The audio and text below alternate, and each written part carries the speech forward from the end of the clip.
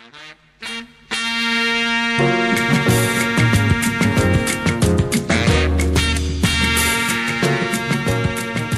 the show today, David and I take a look at the United States trade and investment goals in Africa. The relationship between the United States and Africa is a dynamic one, influenced by a multitude of factors from neocolonialism, geopolitics, to economic opportunities. Just like in other parts of the world, in one way or another, the United States has maintained an educational, trade, and investment interest in Africa. From volunteers of the American Peace Corps teaching English in post-independent African countries to the Growth and Opportunity Program that was launched in 2000. In July 2021, the United States government launched the Prosper Africa Build Together campaign. As part of the campaign, the Africa Business Summit was held in Washington, D.C. in December 2022. At the summit, several African leaders met representatives from the United States government to discuss trade and investment. David and I talk about this summit. We look at its goals and examine how the trade agreement wants to invest in Africa. We will also try to figure out how, if any, an average African can benefit from this trade agreement. All right, David, so let's get right into it. What do you really make of this trade agreement, first and foremost, in the most basic terms, good or bad? I think, having read on it, it is a little bit too early for me to assess whether it's on the good side or on the bad side, especially because it was only less than a year ago. And while there has been some form of action in terms of implementation of some of the things they said, it's too minute to be able to make a clear statement on it. Okay, so you're saying it is too early to figure out whether or not it is positive? Yes. Or it's going to have the intended Yes, on effect? paper it looks positive. On paper it looks positive. But most of the things that have been said are quite difficult to do and out of the hands of those who said it.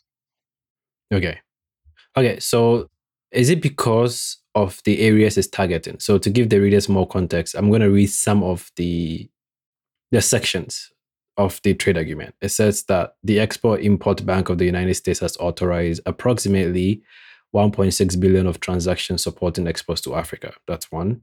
The U.S. Trade and Development Agency has funded 8 feasibility studies since the summit to advance the implementation of over $1 billion in digital connectivity, clean energy, and healthcare infrastructure projects on the continent. Another one is the U.S. International Development Finance Corporation has committed nearly $110 million in financing to projects across the continent. Another one is the Digital Transformation with Africa Initiative. The Digital Transformation with Africa Initiative established the African Digital Policy Council to coordinate this signature $800 million initiative investment in the continent's digital future. Honestly, what do all of these mean? It's like they just throw words out there, and what really is the impact? So basically, if you investigate further, it is these programs and initiatives that, they have pools of funding for companies, governments, startups, NGOs that qualify to basically apply and get the funding to help them either hire more people, achieve more goals, kind of like that, right? That's what they do. But I mean, even when I read this, I question, the whole initiative. I'm like, why these sectors? Why did they choose these sectors? What's the research behind it? How is it supposed to improve Africa, improve digital transformation, digital technology, small business, the stuff they're talking about? Like, based on what data set did they use to say that if you invest in these fields, it's when, you're going to get the most returns? That isn't covered. I didn't see that in any place. So is it a group of people that just sat down and said that, let's just pull, and this sums up to what, less than $5 billion? $5.7 billion in total, right? In a two-way trade and investment agreement. So $5.7 billion spread over these different sectors how exactly is it really going to benefit people? Yeah, it's difficult to answer, right? You know, Yeah. when I met in December, there were 5 key areas that they wanted to look at.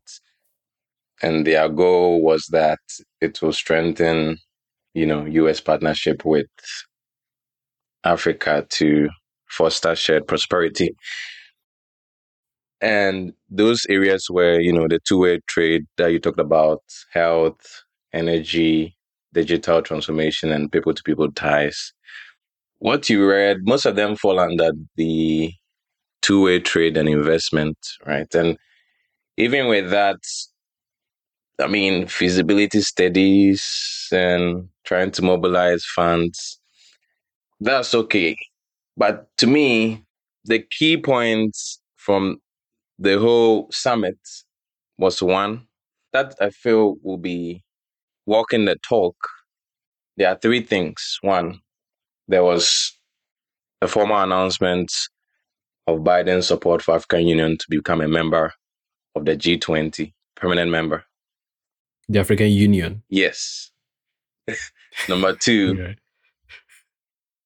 President Biden said that, or committed to coming to visit Africa in 2023, which is walking the talk. And then 3, commitment of $55 billion to advance US and Africa's shared priorities over the next 3 years. So I'm supposing from 2023 to 2025, right? And most of these things require Congress approval, US Congress approval.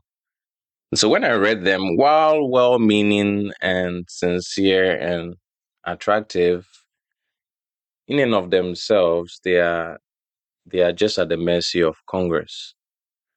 And which brings into account all of the US politics in the first place, and that it's like a mess to navigate right Yes. now.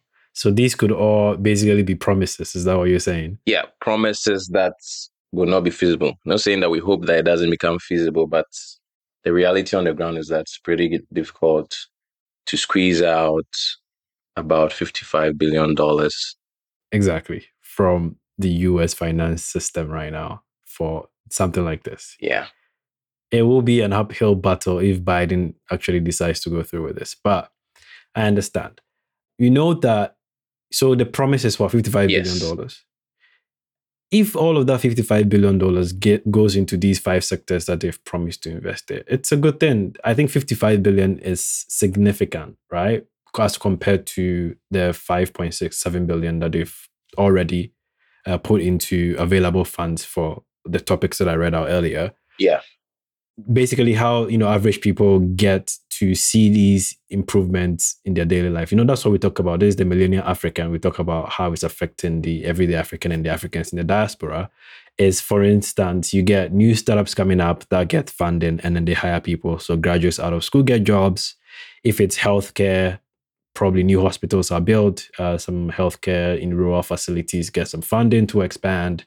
And those are the ways it trickles down to, the people on the ground, the people that need the funding the most, right? So if it's that huge, I can bet that with given all of the challenges in accomplishing anything in Africa, corruption, one of the few inefficiencies and what, some of that would get down and, to the people. 5.7 billion, not so much. I doubt Yes. any significant progress will be made with that. Be kind of tough, right? Because, I mean, every country in Africa is looking out for itself, and every representative who was at the summit is trying to squeeze some part of that commitment towards this country. So there's that, even before you get under the umbrella, and then there's the corruption, inefficiency, and whatnot. And so how it will translate into the betterment of the citizens, we are yet to see and assess it. But I think that it's a step in the right direction. I read that the last summit that was ever held of this nature was in 2014 by Obama. So this is the second one in this century, as far as I know. And Initially, people were of the view that this is just a way to extend and maintain the global influence or of the US, right? Given what is happening geopolitically. But Yeah, it and is. so the African representatives who were at the summit were really on their toes to really figure out what exactly they called this summit for. And thankfully they did not really make mention about Russia or Chinese uh, relations and how China is trying to gain some dominance over the US, over You Africa. said they didn't make mention of it. They They did didn't not mention really it. make mention of it, which Okay. is good. So it's like Apple releasing the Vision Pro and not mentioning AR or VR. Meanwhile, we all know that that's exactly what it's doing. Yeah. So I think it was a good thing from what I skimmed through. Yeah, they do not mention it. That goes to say that to some degree they knew that at this time in this dispensation with different things happening in the region and the African region, our leaders are really know what's going on, and they like to have a choice, not things just shoved down their neck. Yeah, so they are sensitive to Yeah. the times. That's what you're saying. Okay. So you actually went right into like my third bullet point that I was going to bring up, which is, was this in response to something or was this a proactive initiative? I honestly think it was in response to the geopolitical situations going on right now. But before we get into that and tear that apart, this isn't the first trade agreement, and won't be the first time the US has done something major in Africa, right? The first ahead of the United States having a direct hand in, you know, things in Africa developmental. Let's not forget that the US, unlike most countries in Europe, never had, held any colonies in Africa. And a long time ago, I saw a New York Times screenshot of a New York Times article from like maybe 200 and 150 years ago that somebody was urging, America to get in on the scramble for Africa when the Europeans were dividing up because America was independent then, and the person thought it would be a great time because there's all these resources in Africa and America should be going head to head with the countries in Europe to get some of that. But they never did for some reason, right? But so they arrived late to the whole colonization era. But after the Second World War, things kind of changed. They became a world power, right? And so they decided to find ways to impose their will to get international global influence, right? As a powerhouse.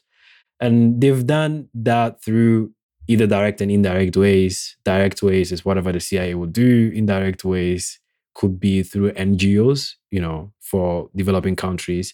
First one of those was the Peace Corps that I remember was like one of the first initiatives the US introduced, which was sending volunteers to developing countries to help in healthcare, education, agriculture, all of that. I met one of my professors from back in my master's degrees. His wife is like 78 then, maybe 80 now. And she was in like the first year of the Peace Corps in like 1962 or something, right? And she tells these stories about when, as an American with her group, they were also the Russians that time, the Soviet Union also had a volunteer program. And so they were all competing for the same like ground, right? So there were Americans and and then the Soviets, and speaking English and speaking Russian and teaching two different things. And so that was like the geopolitical tension in the world around that time during the Cold War.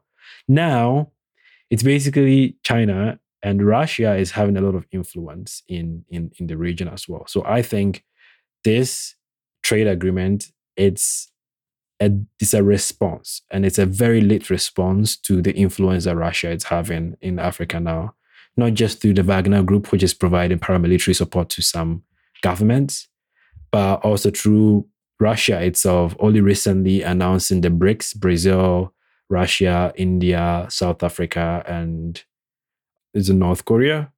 I don't know. Them also deciding to move away from the USD as an international means of exchange and, adopt a different currency, right? So it's gradually having more influence.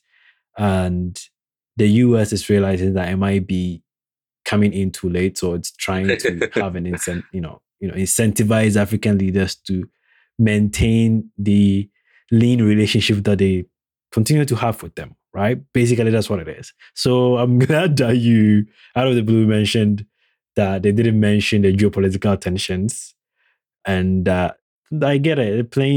They're playing smart, but we all know it's like one of those things you don't speak about, but in the back of your mind, you know this is what is happening, right?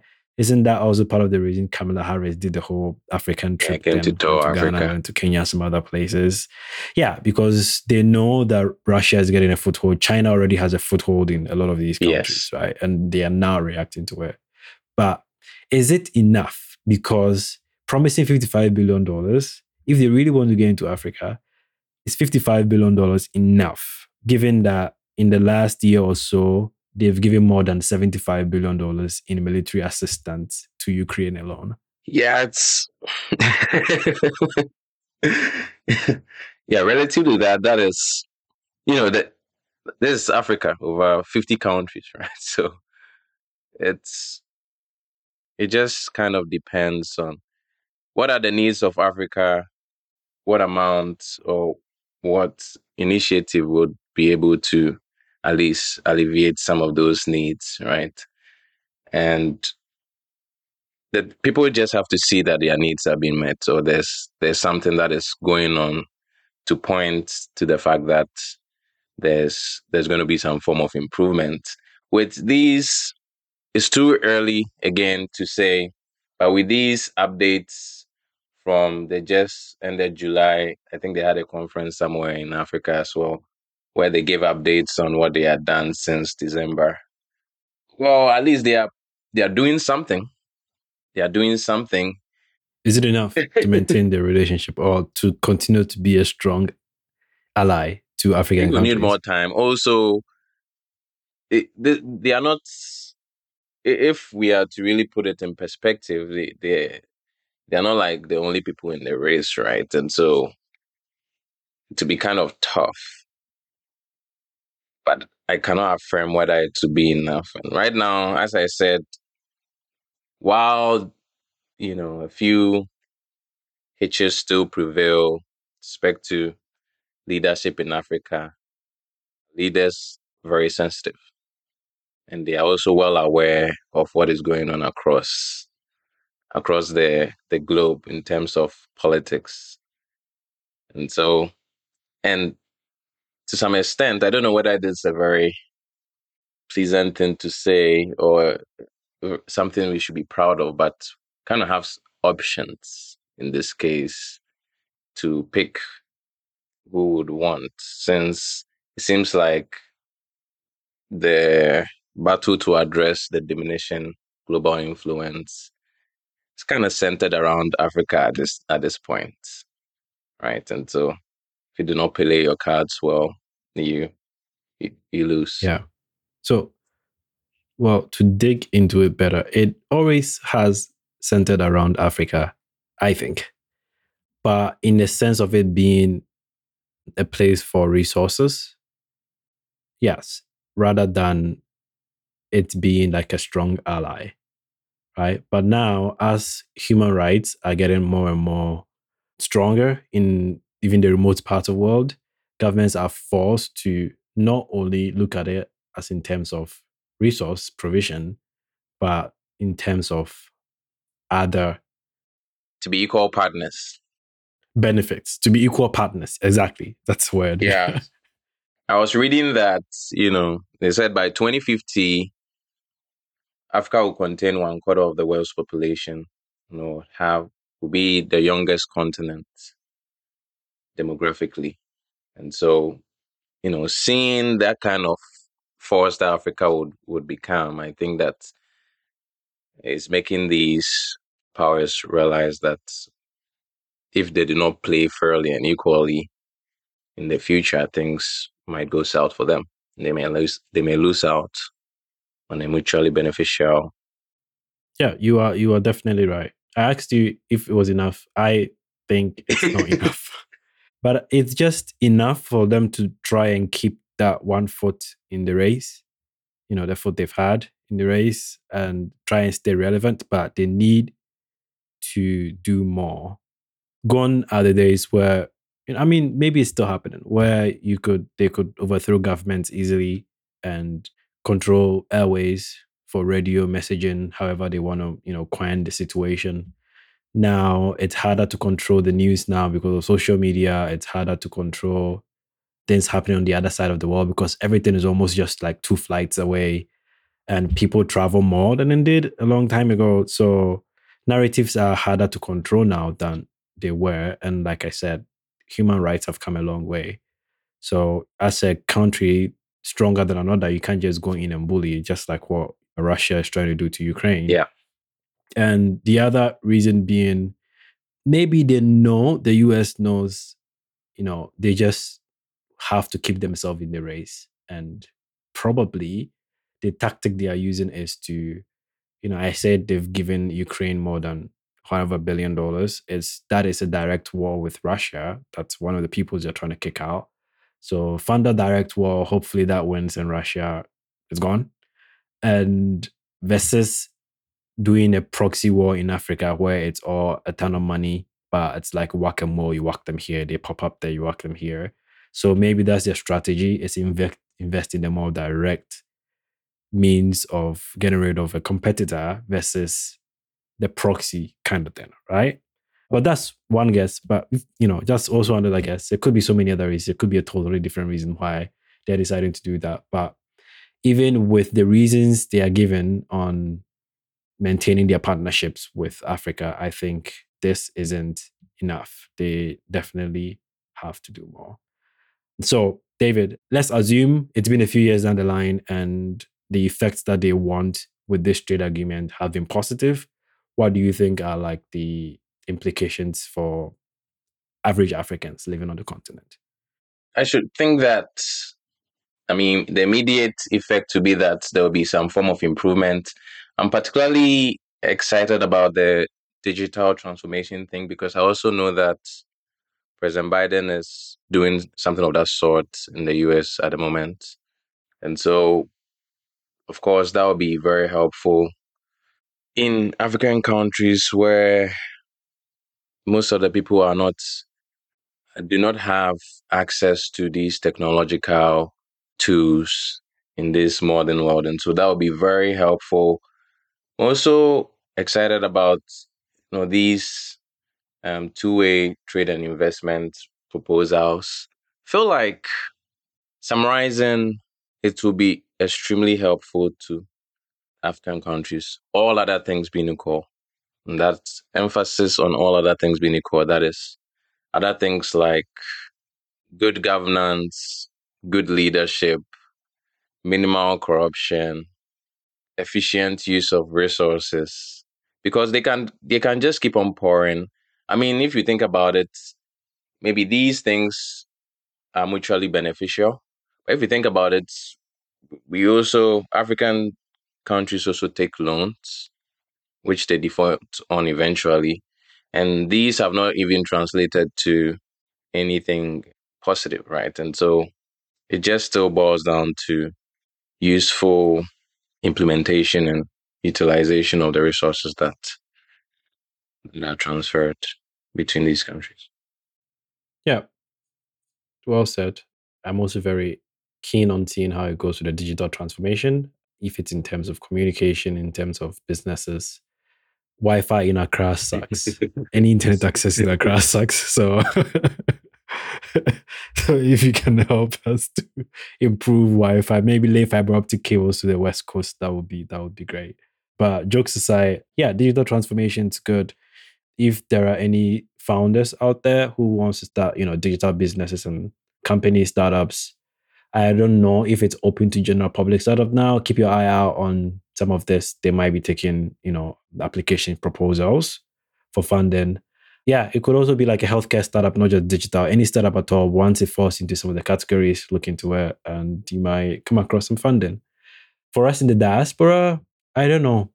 Maybe the benefits in Ghana will extend, but it's nothing particular since whatever the level of improvement on the continent might be, I bet it probably will only match or will still be subpar to how those services and how those facilities and services in Europe and North America, Yeah, so that's going to take time. basically it won't transform Africa into be a developed country or developed continent. It won't. So yeah, that is that. Yeah, I think I've covered all of my points. Any other comments? Yeah, I also saw that there's under the digital transformation, there's an establishment of a US Africa Space Forum. And, I don't think I have any comments that are useful on it right now, but I just wanted to throw it out there. Oh, space. Well, I hope you enjoyed this episode. Let me know what you think and tell other people about this podcast. As always, you can reach me on Instagram at Aquabaden or just search for Millennial African Podcast. Stay curious, stay engaged, and stay tuned. I'll talk to you again soon.